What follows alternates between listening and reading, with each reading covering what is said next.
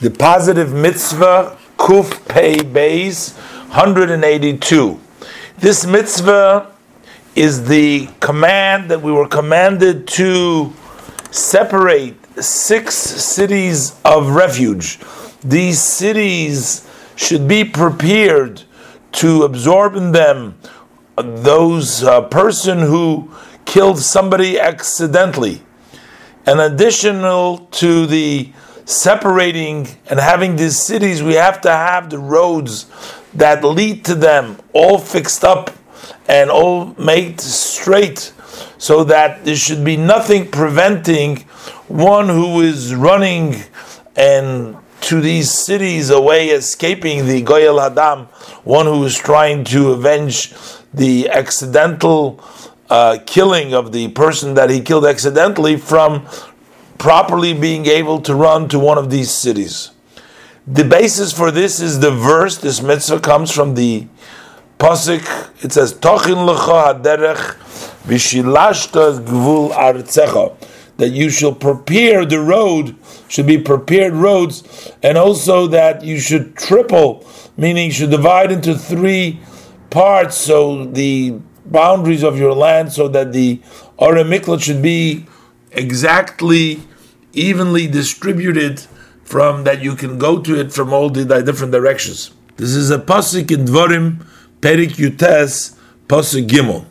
The details of these laws have been explained in Tractate Sanhedrin, in Tractate Makos, in Tractate Shekolim, and in Tractate Soito. The positive mitzvah 247, mitzvah Reish Mem Zayin. This is the mitzvah that we are commanded that we must save a person who's being chased by someone to kill him.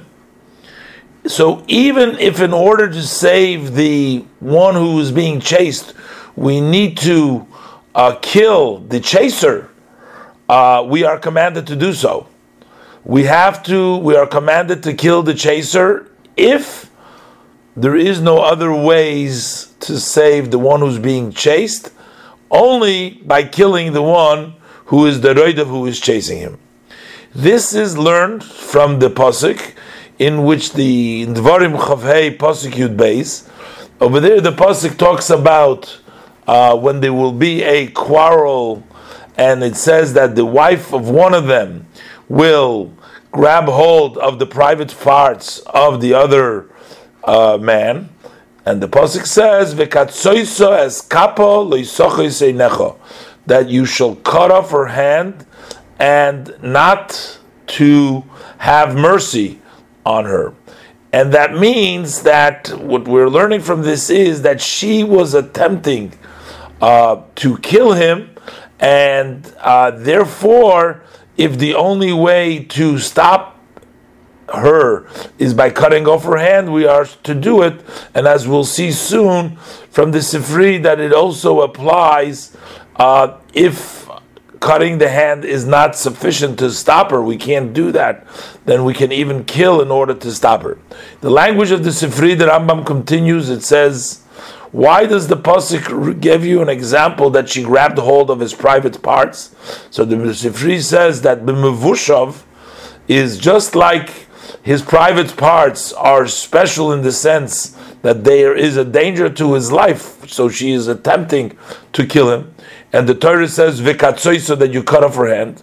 So likewise from this we learn out that in any situation where there is a danger to the life of the individual, so then we cut the hand, we stop him from doing it, even at the cost of cutting off her hand. The Katsoisas Kappa teaches us that you can save, you're obligated to save the other person at the cost of her hand, of losing her hand. So from where do we know the Sifri says, if you cannot save him just by cutting her hand, you cannot do that, but that you can even, the only way to save this guy would be by killing her, so that you're still allowed to kill her. That's why after the Torah says, V'katzoisas kappa, the Torah adds the words, Loisochos einecha, you should not have mercy, to include that anything what it takes to do to stop her in this case would be necessary, will be allowed. So now we see what this halacha, what it means with the pasuk, and now make no mistake, because the Torah says, in the example, the Torah uses Eisha So'echot. She says the wife of one of the people that were quarreling.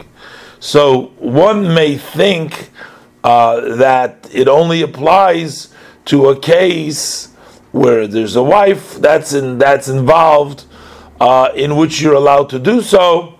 But the Rambam explains, when the Torah says the wife of one in the example, in the scenario, he was only talking about in the common case, but commonly when men were quarreling, it would be the wife of one of them who was trying to maybe kill the other person. And the intention over here of this verse is basically to teach us that we have to save the person who is being chased after, the nirdaf, by the limbs and the killing and ruining the limbs of the one who chases. And as mentioned before also, that if you cannot save him by the limbs and only through killing him, then you would kill him. The details of this mitzvah are explained in the 8th chapter of Sanhedrin. The prohibition in Sefer HaMitzvahs, the prohibition 293, Reish Tzadik Gimel. Today we're talking about the fact that we must take action and we must stop a murderer. We cannot stand by idly, and if necessary, we must kill the person who's attempting to kill, or in a situation to do an avera of Gilu Arayis, of a prohibited relationship. So in the words of the Rambam writes, we are warned not to have mercy on the one who is a raidif, on the life of one who chases somebody else. What this means is that we had said in the earlier mitzvah, that witnesses cannot kill somebody who they saw does a sin that deserves capital punishment until you first bring him to court. And Beis Din is the one that rules that the person needs to be put to death. But you cannot just do it because you saw. This only applies in a situation after the fact. If he's already done the act, which he is obligated death for it, and he's concluded it. But at the time that he desires to do so, he's going to do so, then we call him a raidif, one who is chasing.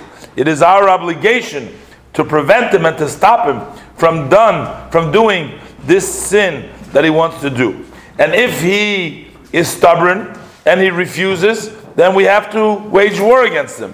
If we have the ability to stop him from his thoughts by cutting off a limb, taking away one of his limbs, like if we cut off his hand or his foot, or we blind his eye, then we do that.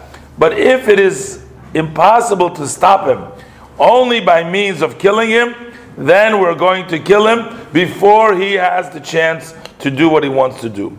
This prohibition comes from the Torah that we're not allowed to have mercy and we're not allowed to stop ourselves from killing him, comes from the verse which it says, when there were men quarreling, and it says the wife of one of them will get hold of the other side, and she will hold on to his private parts.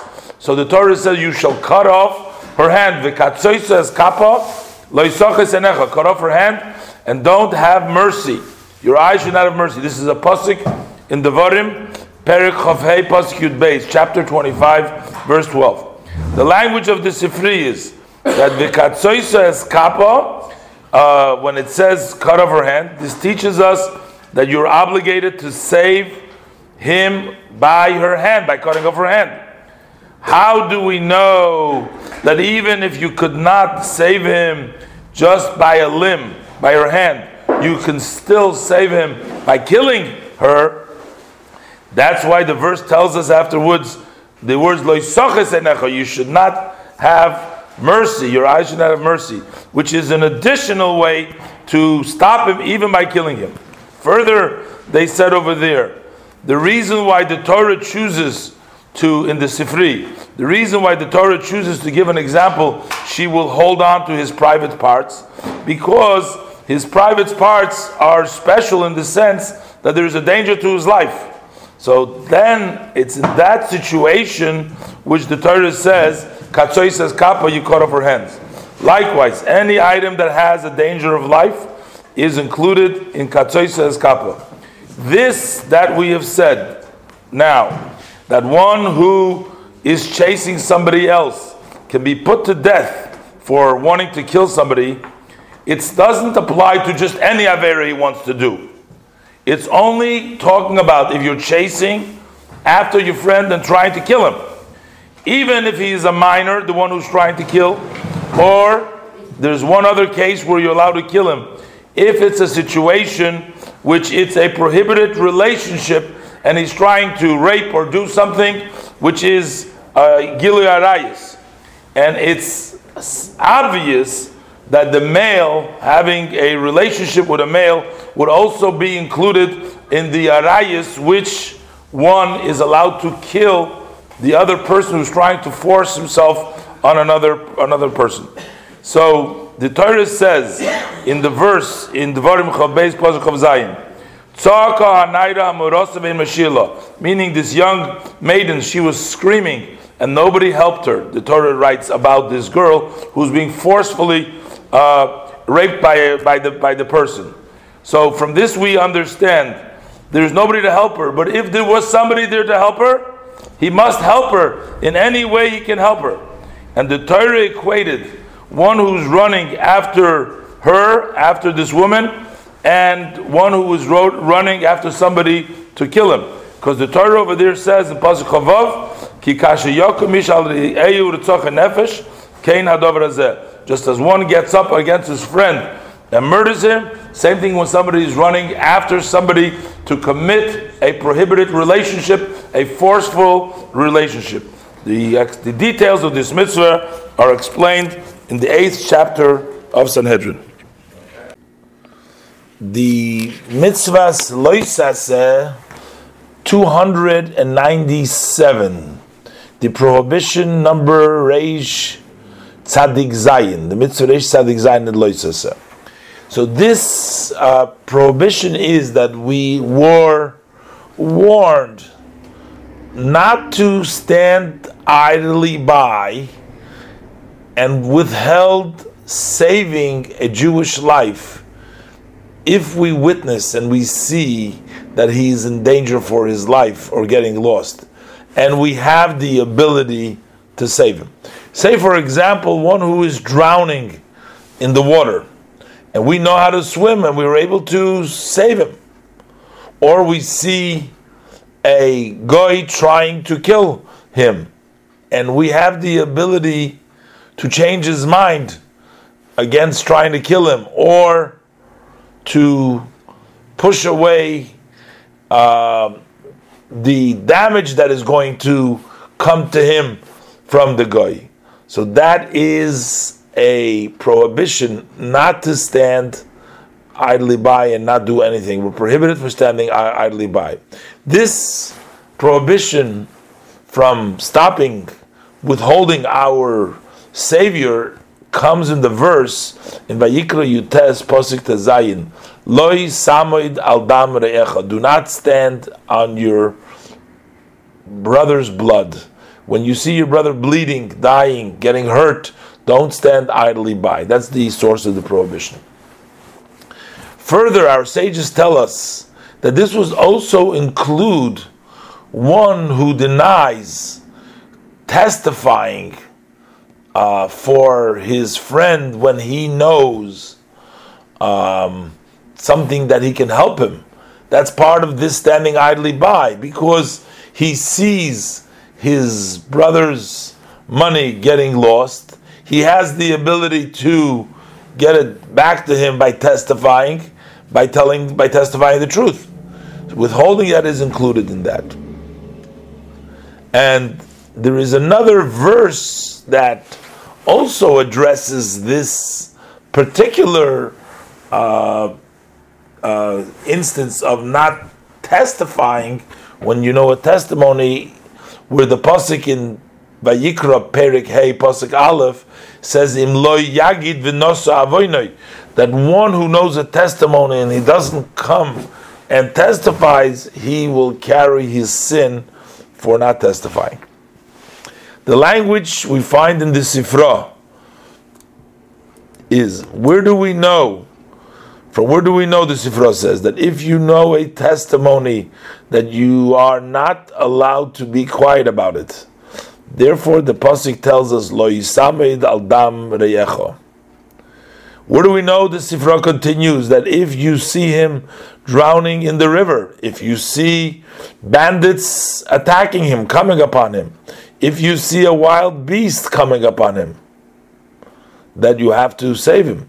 The verse says, Lo yisamed al dam reyecho. Do not stand idly by on the blood of your brother. How do we know further that if one is chasing after his friend trying to kill him, that you should save him, even at the cost of his soul, even by having to kill the friend? The verse says, it is your obligation not to stand on the blood of your brother. We already, these halachas have been articulated in the Tractate of Sanhedrin.